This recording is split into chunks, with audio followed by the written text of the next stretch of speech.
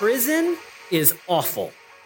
Now, I've never been to prison myself, just to be clear. Okay, I want to make that very, very obvious up front. I've never been to prison myself, but I do watch a lot of prison shows on TV. So I'm basically an expert. Now, most of the prison shows that I've seen are filmed in the States. I haven't got a chance to see a Canadian prison show yet. I'm wondering if they exist. I'd love to compare the differences and the similarities, between the two systems in the US and also here in Canada.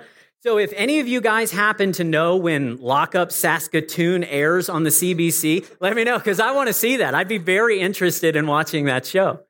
One of the things that I've learned from prison TV shows is that although there are certainly tense moments behind bars and sometimes even violent moments, the number one thing that inmates have to deal with on a daily basis is the monotony of their daily routine. It is total boredom for them, day in and day out. Like, think about it. When you're confined to a 6-foot by 9-foot cell day after day for years at a time, there's only so much you can do to pass the time. There are only so many books you can read. There are only so many letters you can write. There are only so many push-ups you can do in a day in order to pass the time. Now, if you needed any further evidence that I have never actually been in prison, just look at these arms, okay? I have never spent a day on the yard pumping iron. That's completely obvious. I have done a little bit of prison ministry over my years as a pastor, though. And I've got to talk with inmates and former inmates. And time and again, the thing that they say that they struggle with, the most difficult part of serving a jail sentence is the monotony, the total boredom of their day-to-day lives. It's like they know that there's a better life out there. They know there's more to living than what they're experiencing, but they can't get to it. Their lives are essentially on autopilot as they wait for the clock to run out, as they wait for the opportunity to move into a new stage, for something different to finally happen. Every prisoner you could ever talk to would tell you they're living a very hollow version of life. Now, I think if you and I are honest, our lives feel that way some of the time. We know that there's more to life than what we've been experiencing. We know that there are bigger and better things. And yet, most of the days, it feels like our life is just passing us by. Like the clock is running out, and there's this sense that we were created for something more than what we're currently experiencing, and yet we can't quite grab a hold of it. We can't quite reach it, It's like we're stuck in this endless cycle of soccer practices and department meetings and monthly bills and the yearly iPhone refresh. Oh my gosh, did you see it's shiny black this year? It's like that's the highlight of what we're looking forward to every year. How crazy is that? We live in a world where we know we've been created for something meaningful, and yet most of us don't feel like we live a very meaningful life. Hey, do you know that's why people like apocalypse movies so much? The reason that people love the thought of a zombie outbreak happening or, an EMP attack from a rogue nation or an asteroid colliding with Earth, the reason that people engage with those stories so much is because if a scenario like that happened, it would force us to reevaluate what we live for. It would force us to ask, why do I chase after everybody's approval? Why does it matter what I drive? All the petty things that used to bug me in light of something big like that happening, they wouldn't seem so important anymore. That's why people actually enjoy watching films like that, because they remind us we were created for something more than what we're currently living for. You see, the thing that no one ever tells you about growing up is that life stages tend to get longer and longer, and they get fewer and further in between. When you're a kid, there are all these new stages, and they come really quickly, right? Every 3 to 5 years, you're moving on to something new. So you're born. That's a pretty big life stage. Then you say your first words, and you take your first steps. You go to preschool, and you graduate from preschool. You go to elementary, and you graduate from that in a few years. You move on to junior high, and then you go to high school. You become an adult. You move into your college ages. You find a person that you want to spend the rest of your life with. And that all happens like in the first 20 years of your existence. It comes really, really fast. But after you find somebody that you fall in love with and you want to marry, things start to change. Stay with me here, okay? I don't mean that in a bad way. you start making commitments that are not 3 to 5 years at a time. You start making commitments that are for life. You say to your spouse, till death do us part. So I guess marriage is a bit of a life sentence in some senses. You start making these commitments and they go on for a really long time. You say till death do us part to the person you want to marry. And then you have kids. And best case scenario, this stage of your life is going to last 18 years if you only have one. Some of you guys were crazy enough to have 4 of them spread out over 7 years. You guys are looking forward to 25 years of the same general routine while you wait for the kids to grow up and finally move out of the house. One day, that glorious moment arrives. And then maybe you get to retire, you put in your time at your job and you saved up some money and you get to retire and you're like, all right, here we go. Finally, the life stage I've been waiting for. Now good things are going to happen. I'm going to get to relax. I'm going to get to enjoy my life. But what then? After you retire, you get to look forward to, if you're lucky, a little bit of traveling, probably a lot of gardening, getting up 3 times a night to go to the bathroom. It's a wonderful part of life. But even still, it doesn't quite feel like you're living up to your potential. In 30 seconds, I just summed up our entire existence. And when we look at it from that big picture view, or when we're swimming midstream, we're just going about our daily routine, it is very hard to believe that we can experience more than what our life is currently offering us. I want to be clear here, okay? I really want you to understand, I'm not saying that your life is a jail sentence. That's not what I'm trying to communicate. I hope you guys don't leave here being like, dude, that guy was a downer, all right? I don't want you to think that. Your life is not a jail sentence, although you might feel a little bit like a prison guard. When your kids are grounded and you're trying to make sure they're not sneaking around and stuff like that. I would just encourage you not to refer to your life using any sort of sentence, imagery, or language, okay? Don't call your wife the old ball and chain. That's a bad idea. That's an old prison image, right? We used to take prisoners, we would shackle them to a big giant iron ball so they couldn't get away, and then some really funny husband decided to start referring to his wife that way. I would strongly encourage you not to do that. If I said that, my wife would punch me in the throat. If you said that, my wife would punch you in the throat. Fair warning, okay? It's just a bad idea. Your family, your jobs, they're not shackles that hold you down. That's not at all what I want you to leave here thinking. But I do want you to realize that it is so easy for us to slip into a daily routine that becomes a weekly routine, and before we know it, we've lived a routine life. Nobody sets out to live a routine life, and yet that's exactly where most people end up. So no wonder we find ourselves asking, is this as good as it gets? Is this all there is to my life? I have nearly everything I thought I would need in order to be happy, and yet most days I feel like everything's just passing me by. Like I'm doing time. I'm running out the clock. I'm waiting for something to come along and shake things up because I don't feel like I'm living for everything that I was created for. Here's the other thing that I know. I know that you spend an inordinate amount of time thinking about the decisions in your life that you didn't make. You think about how different your life could be if you had married that guy instead of this one.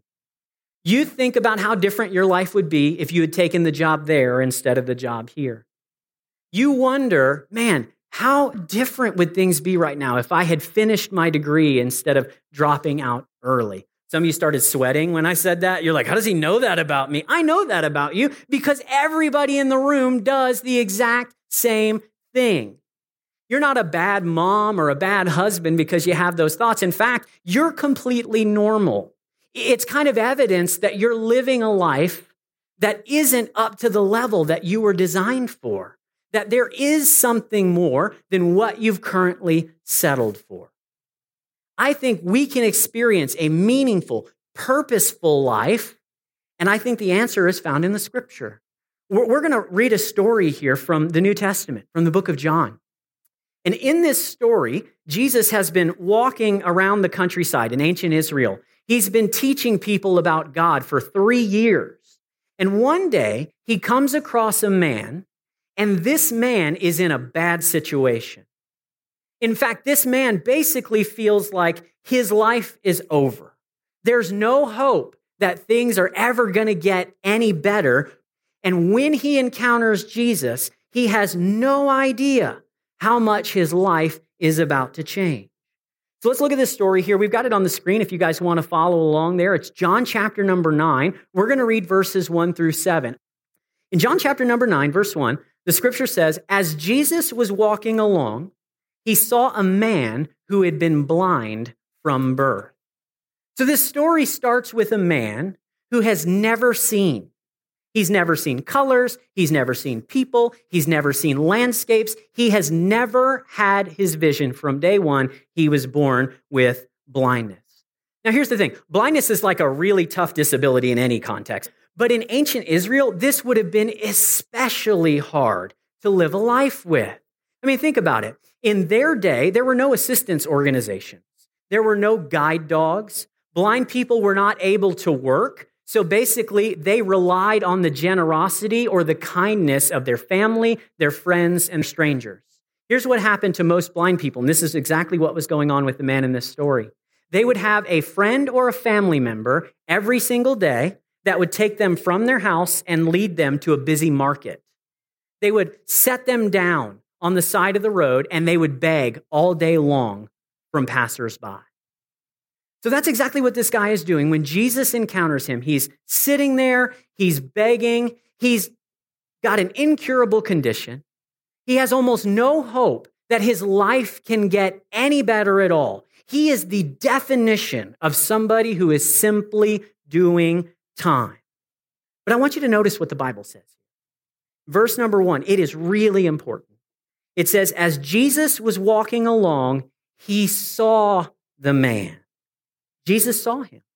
Not saw him like the hundreds of other people who walked by and just kind of glanced past him as they went on about their business every day. Jesus noticed this man. The scripture goes to lengths to actually point out that Jesus sees him in a way that no one else does. When nobody else took notice of this guy, Jesus saw him, saw his condition, saw who he was as a person. Jesus saw him. Now, I want you to hold that thought in your mind because it's going to be important here in just a moment. The scripture goes on in verse 2. The disciples asked Jesus, "Rabbi, why was this man born blind? Was it because of his own sins or his parents' sins?" Oh, the disciples. These were like guys who traveled. There were 12 of them. They traveled around with Jesus for 3 years. They were basically his students. They were his apprentices. They were supposed to be learning from Jesus so they could carry on his tradition one day. And one of the things that I love about the Bible is that it doesn't dress up the facts, okay? It kind of presents the story the way it actually happened. If this were made up, if the disciples were writing this story about themselves years after it happened, they would not have made themselves look like idiots as often as they do in the Bible. They say the most boneheaded things you can possibly imagine. Like in this case, there is a disabled, impoverished man sitting on the side of the road begging from people. And within earshot of him, the disciples are like, "Hey, Jesus, whose fault is it that that guy over there is blind? Did he screw up or did his parents?" It was a terrible question to ask. Jesus is like, "Guys, he's blind. He's not deaf. Keep it down, you know?"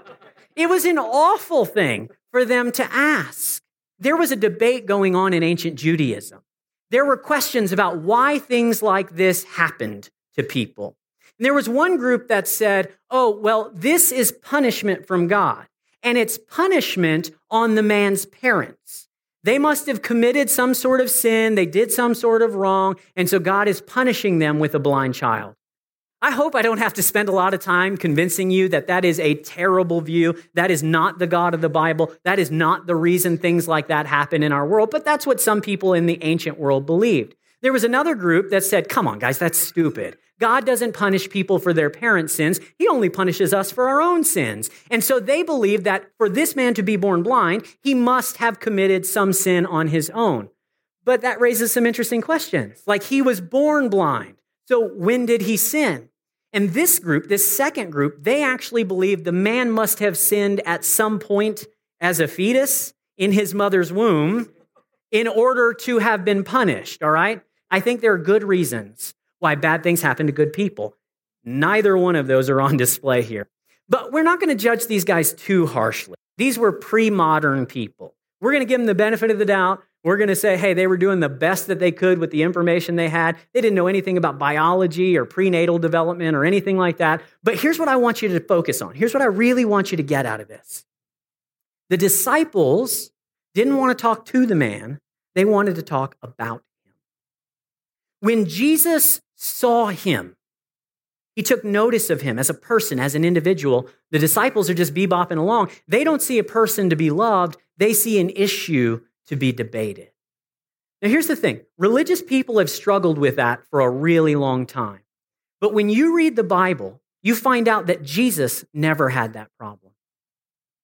He never saw people as a list of their circumstances or their failures, their shortcomings, and their sins. He never wanted to talk about people. He always ended up talking to people. And it's a huge, critical, important difference. Because some of you guys have been a part of churches, or you've been a part of offices, you've been a part of moms groups, where it seems like people want to talk about you rather than talking to you, where you just really want to be known. You want people to take notice of you, and yet it seems like everybody is just passing you by, and nobody ever really does take notice of you. Can I say that Jesus sees you even when no one else does? Even when the world is passing you by, when you're just a face in the crowd, when you're just a background character in somebody else's story, Jesus sees you. And he sees you in a way that no one else can, because he's the one who created you. He's the one who gave his life for you. Jesus sees you.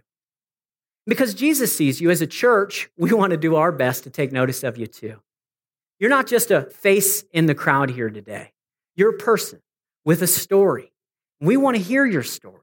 We want to get to know you. We want to share our lives with you. We want to follow Jesus' example and talk to you rather than about you. The disciples wanted to have a discussion about this man's circumstances, but Jesus had a different plan. Look at here at verse number 3. Jesus answers and he says, it's not because of his sins or his parents' sins. Come on, guys. This happened so that the power of God could be seen in him. Then Jesus goes on to say, we must quickly carry out the tasks that have been assigned to us by the one who sent us. He says, we've got to do the work that God gave us to do. For the night is coming when no one can work. He's basically saying, one day I'm not going to be here, and you're not going to have the same opportunities that you did. So he says, while I am here, I am the light of the world. Jesus' response is absolutely brilliant. This is the reason that I'm a Christian. It's because of what I see Jesus doing time and again in the Bible. When the disciples want to discuss this man's problem, Jesus wants to focus on his purpose. He says, listen, this happened. This man's life is here for a reason. It's so that the glory of God could be revealed in him. You see, according to Jesus, his condition is not what defines him. His creator is what defines him. From Jesus' perspective, his purpose is realized and then his potential is unlocked.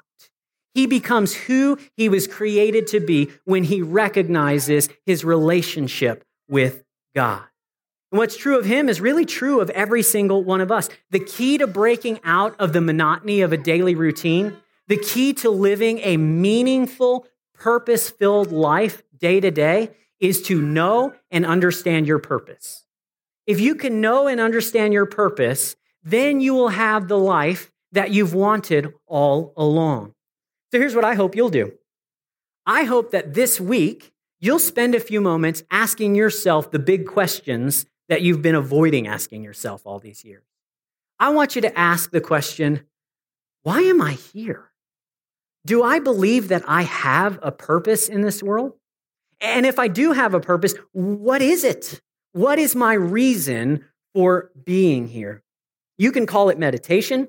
You can call it self-reflection. You can call it prayer, whatever you want, but you owe it to yourself to try to identify what you think your purpose is here on earth. Because until you can wrestle this question to the ground, until you can say, I know why I'm here, I know what my life is meant for, then the best you can hope to do is simply do your time. Now, here's the thing. I've had this conversation with like hundreds of people over the years. I've asked lots of people, what do you think your purpose is? And people usually respond in one of two ways. Either they'll say something like, look, if we have a purpose, I don't really think we can know what it is, which to me seems like an incredibly bleak outlook on things. When you look at your kids, you don't think, well, there's no purpose in their life. You think that they exist for a reason. There's some meaning. There's some purpose. There's some design behind your kids' lives. And if it's true of them, why isn't it true of you? Why isn't it true of the rest of us? Nobody wants to live in a world where there is no purpose, where there is no meaning or value behind our existence. The second way that people often respond is they'll say, okay, well, I think my purpose is to be a good mom, or I think my purpose on earth is to be a faithful husband, or my purpose is to leave the world a better place than I found it. And those are wonderful goals. I hope that you accomplish all of them. I hope that you're a good mom. I hope you're a faithful husband. I hope you leave the world a better place than what you found it. But can I just say that goals are not the same as purposes? Purposes are more fundamental. See, goals are tied to what you accomplish with your life, but purpose is tied to who you are. It's intrinsic. It's fundamental to your existence. And so if you define your life by what you accomplish, what happens if you don't accomplish the things that you set out to? So let's say your purpose is to be a good husband. It's a wonderful goal. But let me ask what you'll do if, God forbid, your marriage falls apart. It happens. And so if your purpose is to be a good husband and you're no longer a husband, what does that say about your purpose? Do you not exist for a reason anymore? Well, of course you do. You'll have to invent some new reason to exist. If your purpose is to leave the world a better place than what you found it, can I ask how you ever know if you're successful? How are you going to know if you left the world a better place? Have you been keeping a running list of all the good things you've done since you were born and all the bad things that you've done? I doubt it. None of us really have. And then, what are the metrics? How do we measure? How do we pit this good thing against that bad thing? It just seems to be an incredibly vague notion to base our entire lives around. I think that you were created for something more than simply what you can accomplish. I think that your purpose is tied to whose you are, not who you are, not what you accomplish in your day-to-day life. This man's purpose was unlocked when he came into contact with Jesus. Now, I'm not asking you to believe that for yourself. I'm really not. But I am asking you to spend a few moments honestly identifying why you think you exist then in this world. I think you owe it to yourself, to your family. If you come to an answer, it'll make you a happier, more fulfilled person. If you realize, like I did, that I wasn't living for anything meaningful, then hopefully it'll get you on a better track. Verse number 6, we'll wrap up the story here in the next two verses. The Bible says, Jesus spit on the ground and made mud with the saliva and spread the mud over the blind man's eyes. Okay, this just got weird, okay? Jesus Spit is like a great name for a punk rock band, but I don't think anybody expected Jesus saliva. Nobody was like, oh, Jesus is going to lick his thumb and rub it on the guy and he'll be... Nobody was expecting this to make any difference whatsoever in this man's life. So what's up? Why did Jesus do it this way? It's really weird. Was he just showing off? Was he trying to communicate something? I think everything Jesus says and does has a purpose behind it. I really do. And what I think is going on here, although the reference is a little bit lost to us in the 21st century, a Jewish person from the first century that witnessed this, they would have no trouble making the connection that Jesus is trying to draw here. See, if you go all the way back to the very first book of the Bible, in Genesis chapter number 2, the scripture says that God formed man out of the mud of the ground. Now, some people believe that story is literal. Some people believe it's symbolic or allegorical. It doesn't really matter at this point. Jesus is making a connection back to that story. He's tying both himself and this man to a bigger story that God is telling throughout history. He's saying, like Adam, this man was created on purpose for a purpose. And again, if it's true of him, there's no reason that it shouldn't be true of you and I. We were all created on purpose for a purpose. Jesus wants to reveal that purpose in your life. He wants to give you meaning. He wants to give you hope. He wants to give you the answer and the purpose that you've been looking for your entire life. You can search for it in a bunch of different places, but I'll just tell you, unashamedly, we believe the answer to a mundane, routine, boring, day-to-day life is found in Jesus. I didn't know this story growing up. I wasn't raised in church. Grew up in a home that had a lot of poverty, drug addiction, alcoholism. I didn't go to church as a kid. I didn't get saved and give my heart to Jesus until I was like 17 years old. And so the truth is, I thought most of this growing up was fairy tales that people made up to make themselves feel better. That was my view. That all changed the day that I realized I was created for more than what I'd settled for. And like this man, it happened to me the day that I met Jesus. We want you to begin new life with Christ. We believe he is the one who can give you purpose, meaning, fulfillment, happiness on a scale that you never knew was possible. At Connect Church, we call it the overflowing life. It's the entire reason that we started this church, so that we could introduce our neighbors to the life that we've found in Christ. We think you discover your purpose, you live the meaningful life that you've always sought when you do four things. When you know God, when you find freedom, when you discover your purpose, and when you make a difference. When a life has all four of those elements, man, it is alive in a way that we really don't even think is possible. There are people who do one or two. There are people who maybe know God, but they never make a difference in our world. There are people who make a difference, but they never find freedom. When you do all four of those things, you have that meaningful life that we've all been seeking after, and it's found in Jesus. So let's look at this last verse here. Verse 7, Jesus says, "Go wash yourself in the pool of Siloam." Siloam means sent. So the man went, and he washed himself, and he came back seeing. He had his sight restored. Now, if you're new to the Bible, this, like the matter-of-fact way that they present miracles like this, it might seem a little suspicious, okay? And I get that. Again, I wasn't raised in church, so when I read this stuff, I'm like, come on, seriously? You might be sitting in your seat today and you say, Dan, do you really believe that Jesus was able to give this man his sight? And the short answer is, yeah, I do. The long answer is, we do miraculous stuff in our world every single day. You live in a world where miracles never happen. I live in a world where they happen every single moment. We can take a laser, a beam of light, and shoot it into somebody's eye. And though they've been blind essentially their entire lives, in just a couple of seconds, we can correct their vision. I read a story the other day about a kid in China who had an accident with fireworks and he lost his vision. And doctors took a cornea from a pig, like the farm animal, a pig, and they transplanted it into his eye and he regained his sight. As far as I'm concerned, that's a miracle. Like, I can't explain how Jesus did what he did here, but that doesn't mean it didn't happen. I can't tell you how they transplanted a cornea, but they did. So we're always going to approach the Bible with a bit of humility. We're going to say, hey, there are things that happen in our world beyond our explanation and control constantly. And so at least we'll give it the benefit of the doubt. We can have a real conversation about meaning and miracles and the purpose and existence of them, but we're going to give it the benefit of the doubt this morning. And what I want you to see here is that Jesus' miracle starts weird and it ends weird. It starts with mud and spit in the eyes, and then it ends with him telling this man to go wash himself in a pool. It's so important that you realize at this point, Jesus had not healed the man's blindness. When he told him to go, he was still a blind man. And Jesus said to him, I want you to walk all the way to the other side of the city, and I want you to wash your eyes, and then you'll be able to see.